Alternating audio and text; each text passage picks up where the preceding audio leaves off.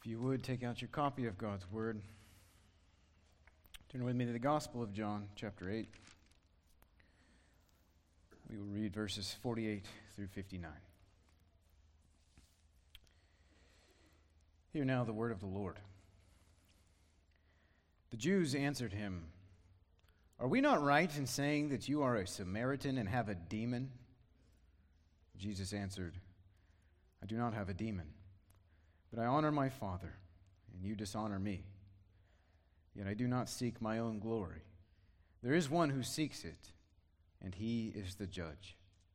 Truly, truly, I say to you, if anyone keeps my word, he will never see death." The Jews said to him, "Now we know that you have a demon. Abraham died, as did the prophets, yet you say, if anyone keeps my word, he will never taste death? Are you greater than our father Abraham, who died, and the prophets died? Who do you make yourself out to be?" Jesus answered, "If I glorify myself, my glory is nothing. It is my Father who glorifies me, of whom you say he is our God. But you have not known him. I know him. If I were to say that I do not know him, I would be a liar like you. But I do know him, and I keep his word. Your father Abraham rejoiced that he would see my day. He saw it and was glad." So the Jews said to him, "You are not yet 50 years old, and you have seen Abraham?" Jesus said to them, "Truly, truly, I say to you, before Abraham was, I am." So they picked up stones to throw at him. But Jesus hid himself and went out of the temple. If you would pray with me.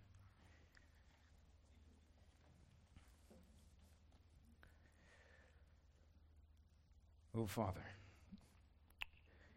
you truly are worthy of all praise. Let all creation praise your name. Father, we thank you that in this glorious passage we can see that the Creator entered creation out of mercy and love.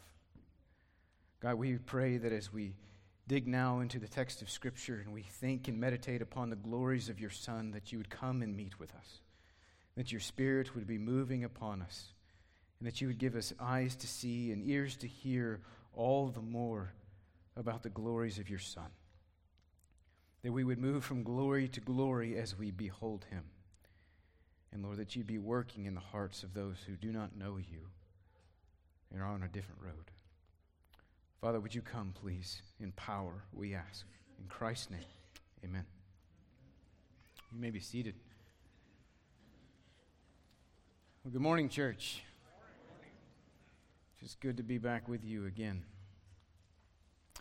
Well, yesterday's tragic events in Israel show us once again the truth of Scripture. The testimony of Scripture is true. Romans 8 says the whole world is groaning in the pains of childbirth, waiting for the day that the world is released from its bondage to corruption and that the true sons of God are revealed. Every war, every murder, every kidnapping, every natural disaster, every plague, every famine, it all just testifies to the curse that is upon this world. And all of it is rooted in one word: sin. And because of humanity's sinfulness in this age, there will be no end to the hostility of the human heart. We live in a hostile world, and we see that all the more every day. But the fact is, Jesus entered into a hostile world. It's nothing new to our day. When seeing and being confronted, though, with what humanity is capable of, when seeing the reports of what's happening all over the world, the evil atrocities that are being committed by man against his fellow man, it should remind us that we should marvel at the fact that God had mercy at all. That God saw fit to come and have mercy upon a humanity that is capable of such atrocities is the wonder of wonders. But he did. And Jesus entered this hostile world and became the object of hostility himself, so that God would show mercy to a sinful people. It is just incomprehensible grace, what God has done. And all of that is on vivid display in our passage today that we are looking at. As we continue in the Gospel of John, we have finally reached the climax of this conflict that has been building for 2 chapters. And it ends where it began. All of this began with the introduction of the Feast of Tabernacles in chapter 7, and Jesus was waiting for the right time to make his appearance at the festival for a very particular reason that John had explicitly brought out. In fact, flip back with me to the beginning of chapter 7 so we can be reminded of this. Look at what he says. He says, "After this, Jesus went about in Galilee. He would not go about in Judea." Why? Because the Jews were seeking to kill him. When Jesus finally did go to the Feast of Tabernacles, he knowingly entered into a hostile environment to proclaim the truth. He knew they wanted to kill him. He knew murderous intent was on the hearts of his people towards him, and yet he went anyway, and he pointed them to the truth. And as we see in our passage today, the truth that he was proclaiming was so odious to his audience that they could not help themselves. They would rather pick up stones to kill him than believe the glory of what he was proclaiming. But there is much to be learned and gleaned from in this final exchange of this section. As believers, Jesus here gives us a model on how to engage this hostile world. And no doubt we are in need of a model in the culture we find ourselves in. And we are no longer in a society that is affirming or even merely tolerant of our faith. We live in a society that is outright hostile to the Christian faith. It's hostile to the image of God. It's hostile to biblical sexual ethics. It's hostile to the exclusivity of Christ. It's hostile to the doctrine of hell. It is hostile to the truth. And that hostility is only going to increase as time goes on.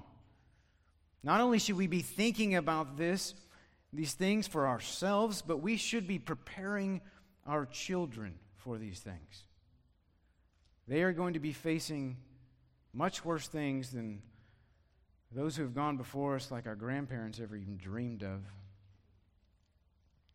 And in the midst of it all, we want to be found faithful. And we want our future generations to be found faithful. We want to be ambassadors for the truth in a world that hates the truth. We want to be like Christ. So as we look at this climactic end to this confrontation, I want us to consider 3 truths from Christ that should affect the way we live in this world. His example, his promise, and his identity. And when the implications of this are understood rightly, this is one of the most glorious and comforting passages in all of the Bible.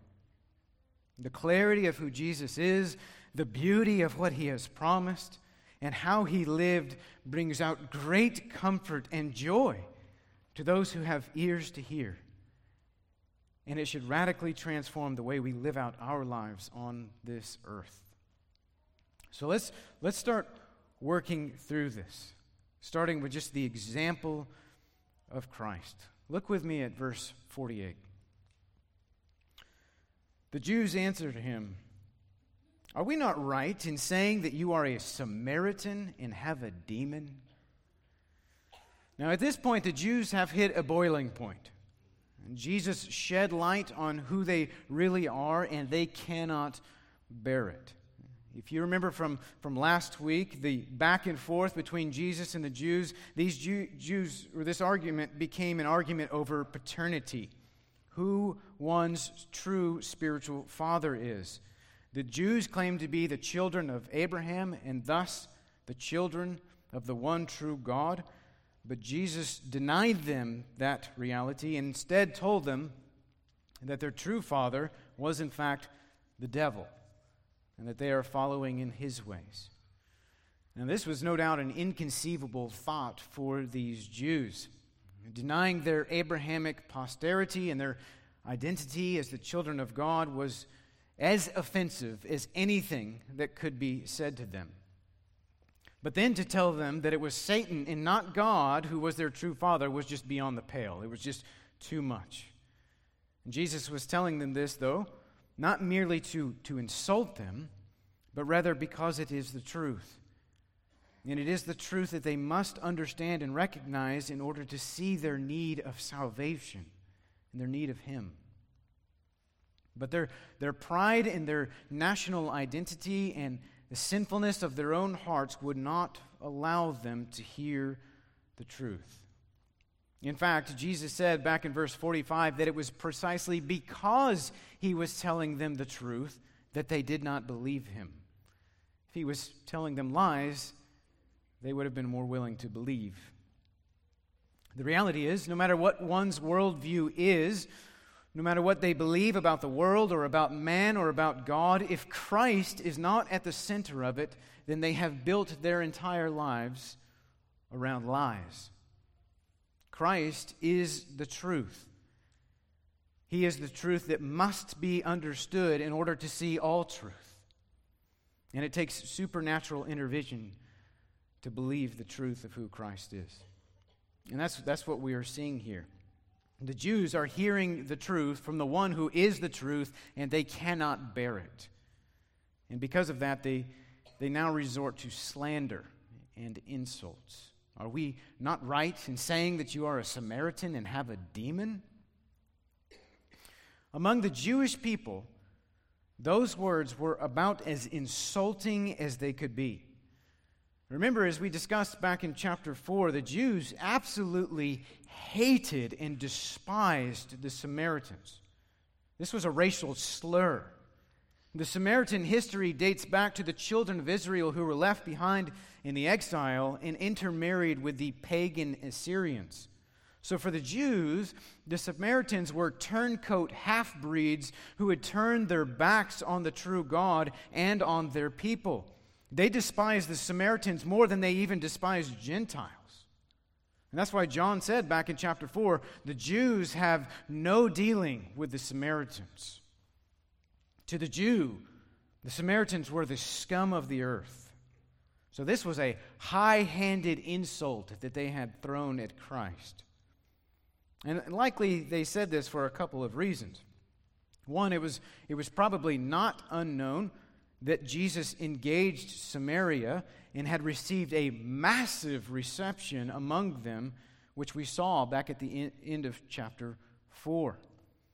But secondly, building off of what they said to him last week earlier, implying that Jesus was born of sexual immorality, there's likely some accusation here that Jesus was also a half-breed like the Samaritans due to the immorality of his mother.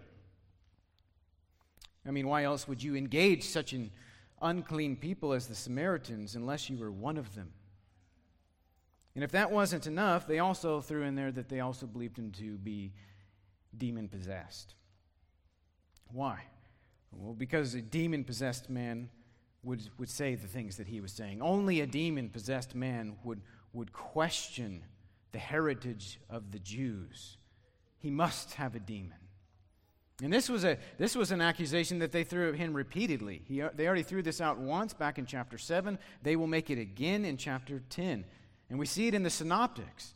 In order to try to explain away his miracle power, they accused him both in Matthew 12 and Mark 3 of casting out demons by the power of the prince of demons.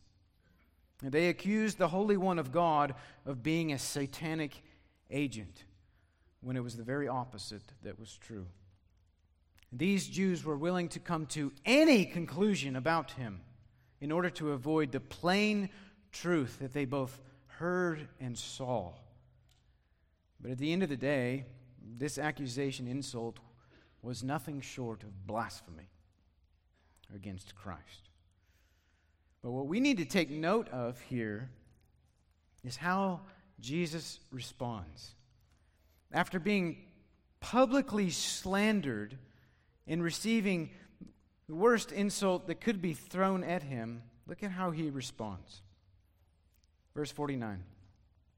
Jesus answered, "I do not have a demon, but I honor my Father, and you dishonor me. Yet I do not seek my own glory. There is one who seeks it, and he is the judge." You could not have a more controlled and calm and focused response than what Christ just displayed. And this is absolutely instructive for us. One thing we need to remember when we are observing this is a very different culture than ours. This was an honor and shame culture. Honor and shame were a big deal in this culture. It's everything to them. To shame somebody, especially publicly, was almost an unthinkable thing to do. And sadly, and to our shame, we live in a culture that just swims in this behavior every day. Dignity is a thing of the past. Even the leaders in our society and politicians can no longer engage one another without hurling the vilest of insults caked in crass language.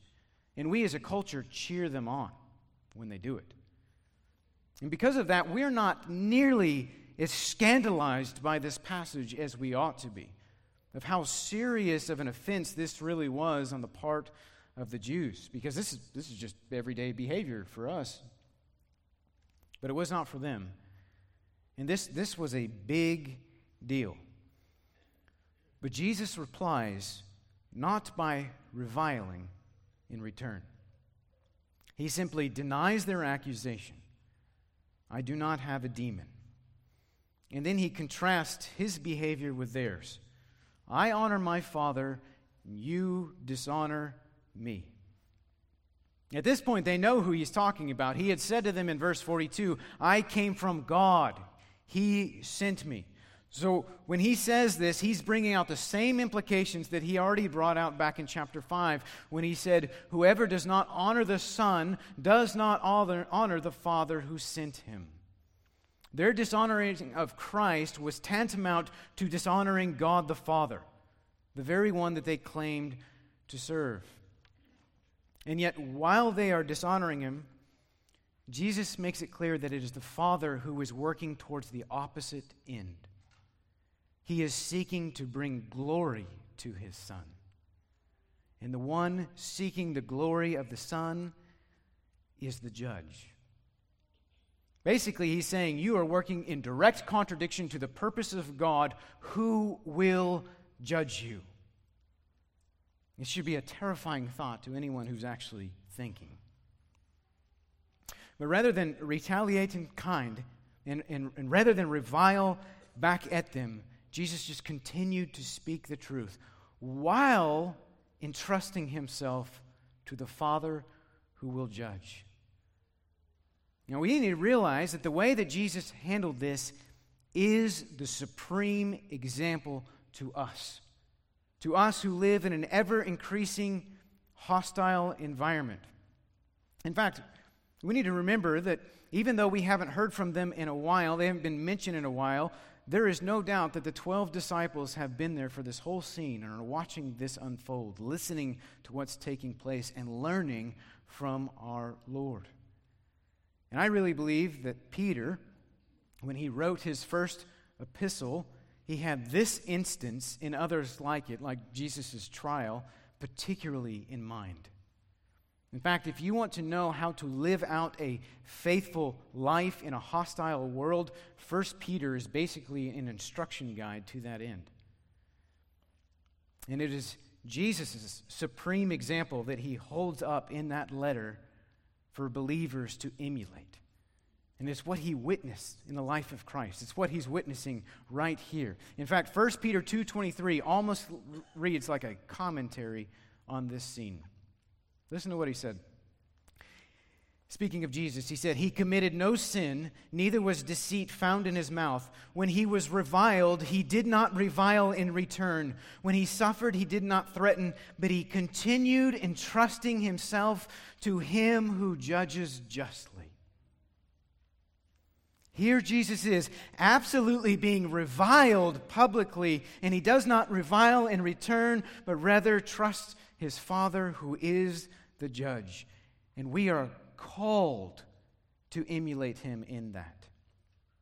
I fear that this is getting lost among Christians in this age of rage that we live in, especially with many so-called Christian influencers who handle themselves in public forum and online debates. They're just reviling one another and reviling anyone who dares to come against them. It's shameful behavior on display. Don't follow that. In our disagreements with one another and when our engagements with the world, we need to remember that we are called, literally called, to follow this example. As Peter goes on to say in his epistle in chapter 3, he says, "Finally, all of you have unity of mind, sympathy, brotherly love, a tender heart, and a humble mind. Do not repay evil for evil or reviling for reviling, but on the contrary, bless. For to this you are called, that you may obtain a blessing. But even if you should suffer for righteousness' sake, you will be blessed. Have no fear of them, nor be troubled, but in your hearts honor Christ the Lord as holy, always being prepared to make a defense to anyone who asks you for a reason for the hope that is in you, yet do it with gentleness and respect." I fear that is being lost among many believers of our day. Why are we supposed to engage like that? Because that's what Christ did. Because we are disciples of Christ. We follow him. When we are reviled, we revile not in return, just as Christ did. He stayed focused on the truth and on his message rather than defending his person. And right on the heels of speaking of God's judgment that is looming over these Jews, Jesus again holds out a promise of grace and mercy to this hostile audience. Look at verse 51. He says, "Truly, truly, I say to you, if anyone keeps my word, he will never see death." It's just incredible. The patience and mercy of God with a stubborn and stiff-necked people is beyond comprehension. I mean, what a promise that he issues in this context. If anyone keeps my word. The idea is if anyone trusts in, believes in, remains in who I am and what I have taught. It's synonymous with what we saw back in verse 31 when he said, "If you abide in my word, you are truly my disciples." But here he shows the eternal ramifications for those who are his true disciples. They will never see death. Now, the obvious question is what does he mean by this? Because we know his followers do die. All of the disciples died, and all of them except for John died prematurely at the hands of persecutors. Christian history is not full of people who did not die because they followed Christ. So what does he mean by this? By you will never see death. Well, Jesus has already explained this once, also back in chapter 5. Much of this is just a restatement of what he's already taught. But in chapter 5, verse 24, he said, "Truly, truly, I say to you, whoever hears my word and believes him who sent me has eternal life. He does not come into judgment, but has passed from death to life." Those who are trusting in Christ already have eternal life. Eternal life is not just a future reality that you obtain when you die. No, Jesus says his true disciples have already passed from death to life. And to understand this, we need to understand what true death is. True death is not just your physical body dying, passing away. True death is entering into judgment and eternal destruction, separated from God. It is enduring his wrath for an eternity. As Jesus told them back in verse 21, it is to die in your sin, with the guilt of your sin upon you, and to receive the eternal penalty of your sin. But the believer will not see that, because they've already passed from death to life. What is true life? True life is eternal life. As Christ defines it in John 17, it is knowing God. It is union with God. If you are in Christ, eternal life is yours now. You already have immortality. Meaning, who you truly are cannot die. And Jesus says this, he speaks of this again in chapter 11. Speaking to Martha, he says, I am the resurrection and the life. Whoever believes in me, though he die, yet shall he live. And everyone who lives and believes in me shall never die. That's exactly what he's saying here. Those who keep his word will not see death. Though our bodies will die, we will not cease to exist even for a second. Not even for a second. For us who are in Christ, dying is actually a passing from life to life, from glory to glory. The very second that we take our final breath, we will find ourselves in the presence of the Lord, awaiting our final resurrection. It's what's known as the intermediate state, actually. The state between our physical death and the final state, which is the resurrection of our bodies when we receive our glorified bodies upon Jesus' return to the earth. But in the intermediate, we will not be entering into what some have defined as soul sleep. That is not a thing. The Bible does not teach that. No, we will be in the very presence of Christ. We will be apart from the body, but at home with the Lord, as Paul says in 2 Corinthians 5. In Psalm 116, as we read this morning, we will be walking before the Lord in the land of the living, having been transferred from the land of the dying, which is what this world is. This world is the land of the dying. Everyone here, every person who lives on this earth is a dying person. But there we will be in the land of the living. No one is dying. And this is why Jesus told the thief on the cross, today you will be with me in paradise. The thief who trusted in Christ did not die on the cross. He came to life on the cross, and he never died. And neither will you if you are trusting in him. You will never see death. And what is amazing is it's in the context of this hostility that Jesus holds out this promise once again. In the midst of murderous intent towards Christ, Jesus is holding out life to those who wanted his death. But don't think that there weren't any there that were listening. Nicodemus is in this crowd. Jesus' brothers were in this crowd. Many heard. Many had their eyes opened.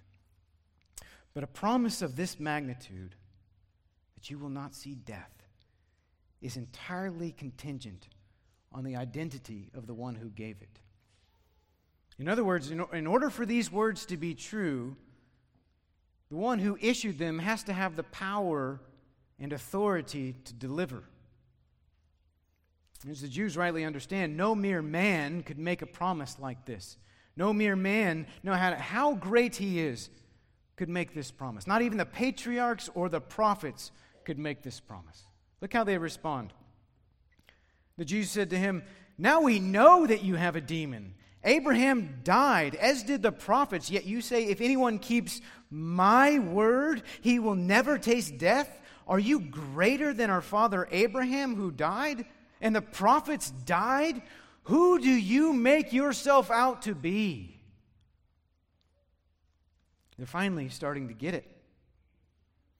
They are finally starting to understand what Jesus has been telling them all along, that all of this centers on who he is.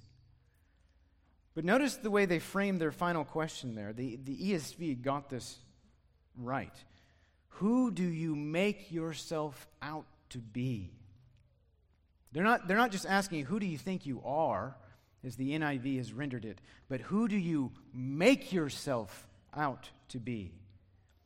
The implication being that Jesus was elevating himself, that he was seeking his own glory, that he is making himself something more than he really is, that he's just elevating himself in the eyes of man.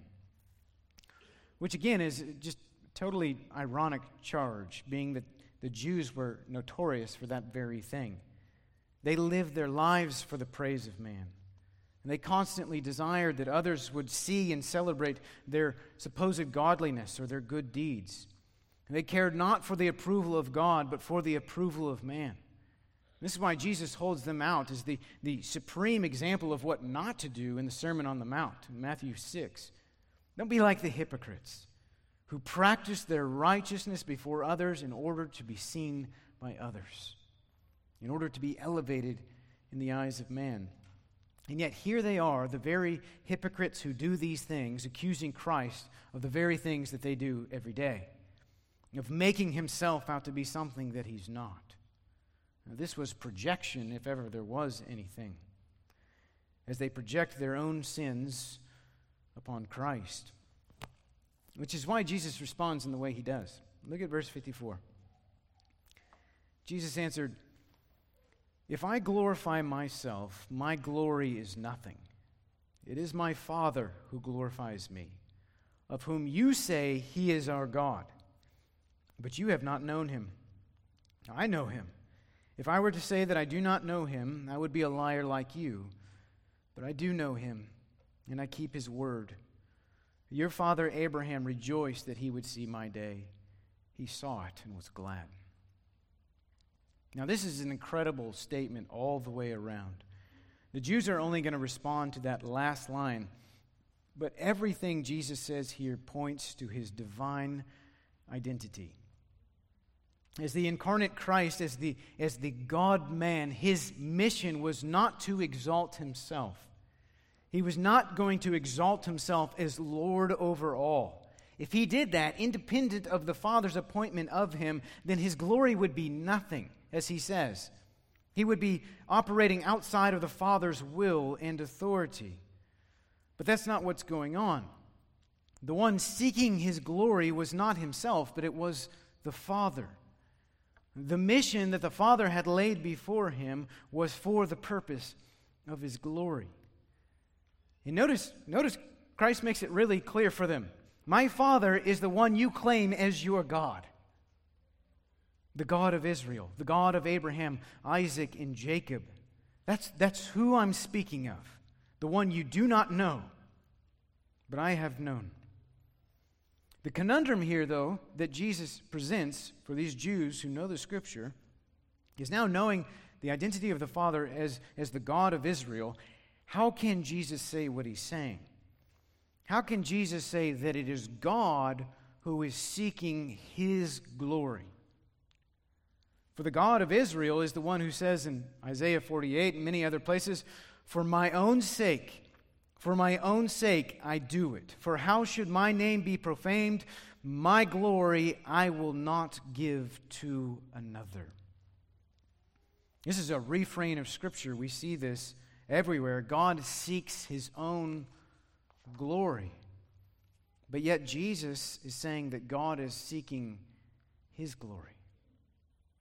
And we know from Philippians chapter 2 that the glory that is bestowed upon him is the name that is above every name, so that every knee will bow at the name of Jesus and confess him as Lord.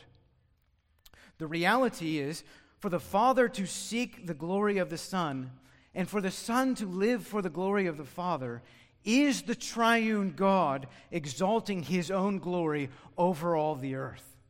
That is what is going on. That is the only way to explain this. Because the end for which God has done everything is his own glory. And the Father and the Son and the Spirit, the one true triune God, are all working together toward that end. And once we get to the upper room discourse, Jesus will reveal the Spirit's role in all of this. But the only way to make sense of what Jesus says here and what he's about to say is to understand the triune nature of this God. That this is God the Son, and God the Father is seeking the Son's glory. A Jehovah's Witness, or a Muslim, or a Mormon, or anyone else who denies the triune nature of God cannot even begin to make sense of this passage, or this entire gospel for that matter. And the Jew would simply see it as blasphemy, which they do. And Jesus, he just continues, though, and he digs into the point. And he says that Abraham saw his day, and he rejoiced over it.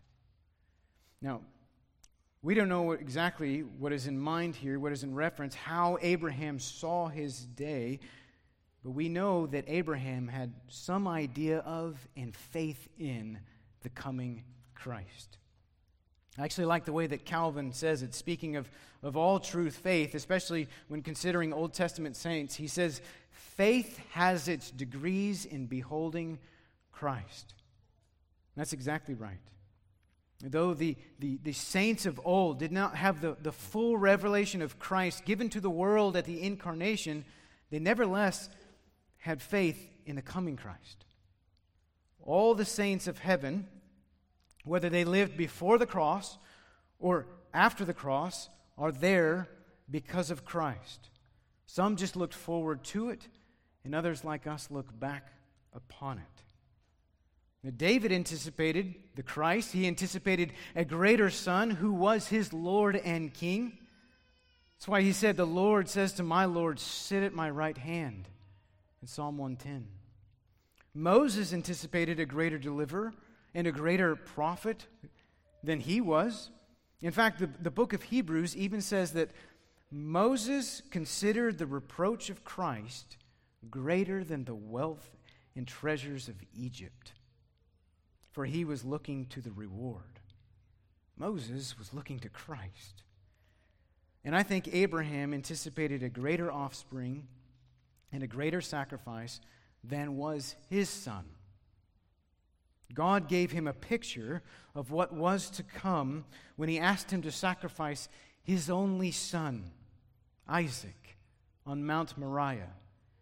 And at the last minute before the knife fell upon his son, God provided a substitute. Abraham, in some way, saw the coming Christ, and he looked forward to that day, and he rejoiced over it. But of course, the Jews, because they do not believe what Jesus has been telling them all along, do not see the possibility of this. And they fire off one last retort based only on what their dead physical eyes could see. Look at verse 57. So the Jews said to him, you are not yet 50 years old, and have you seen Abraham?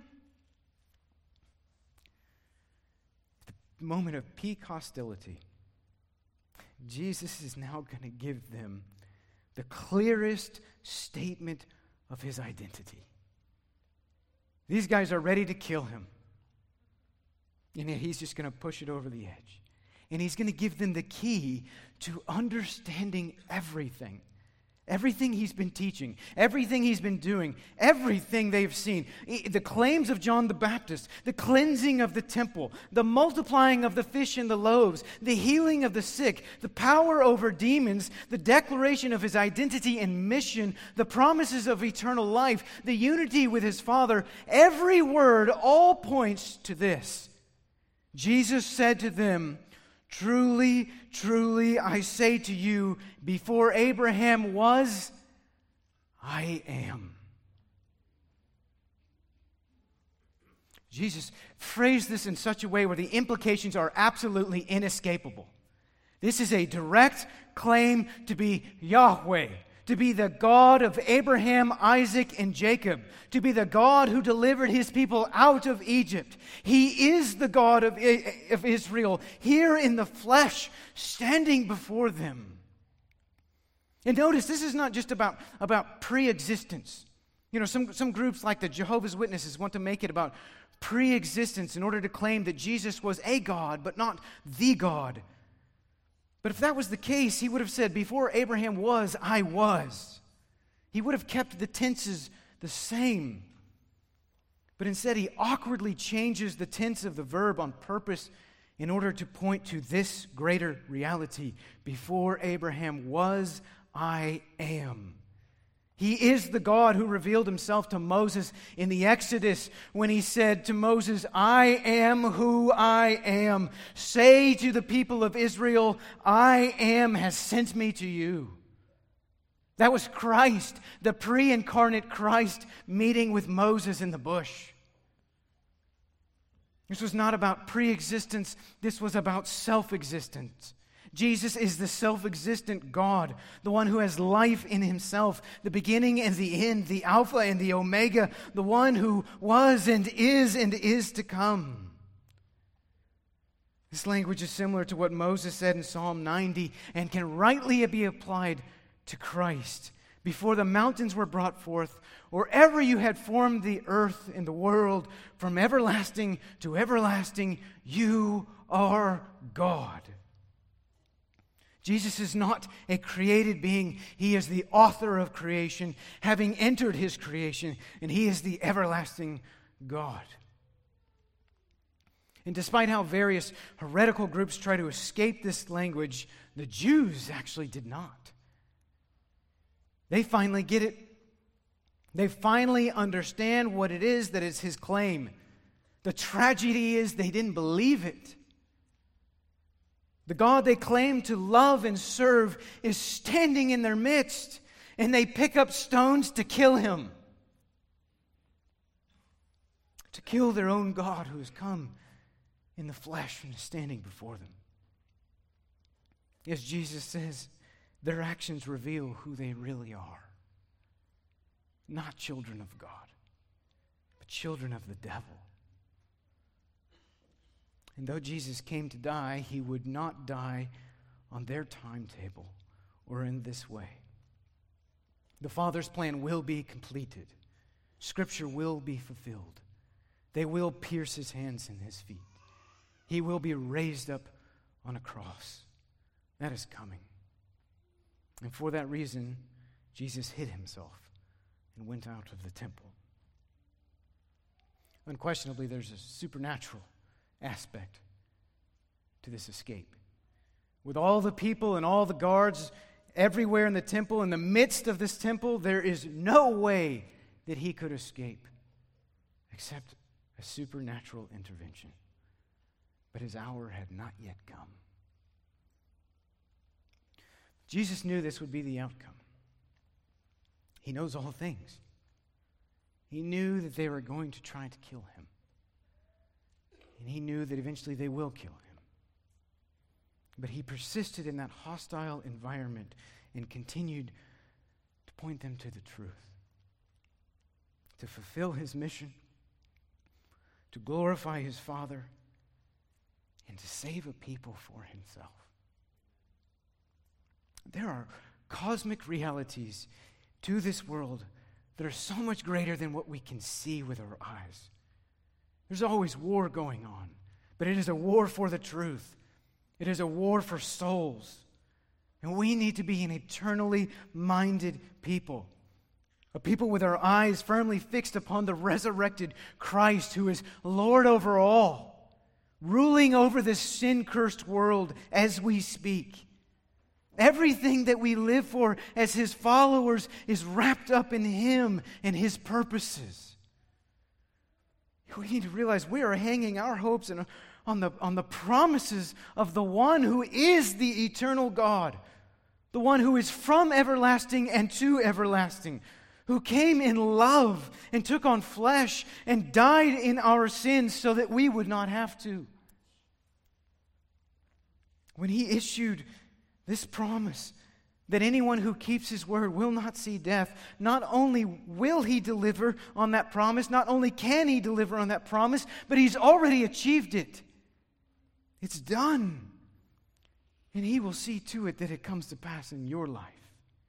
You who believe, you will not see death. Christ will see to it.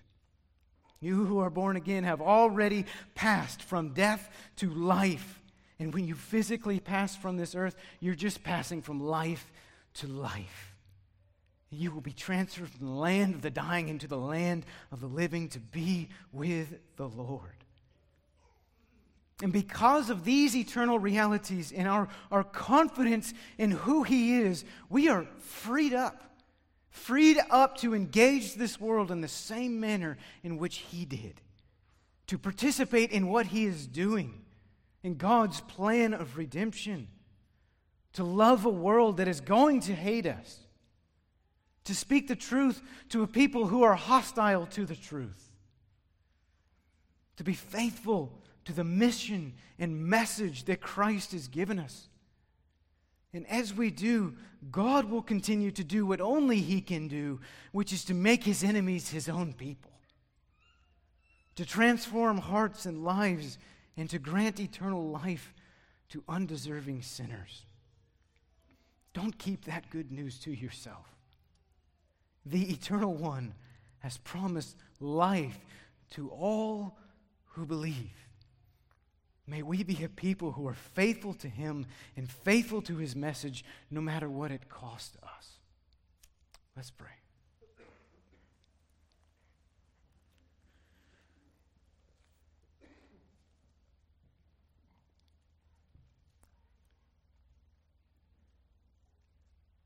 Father, thank You.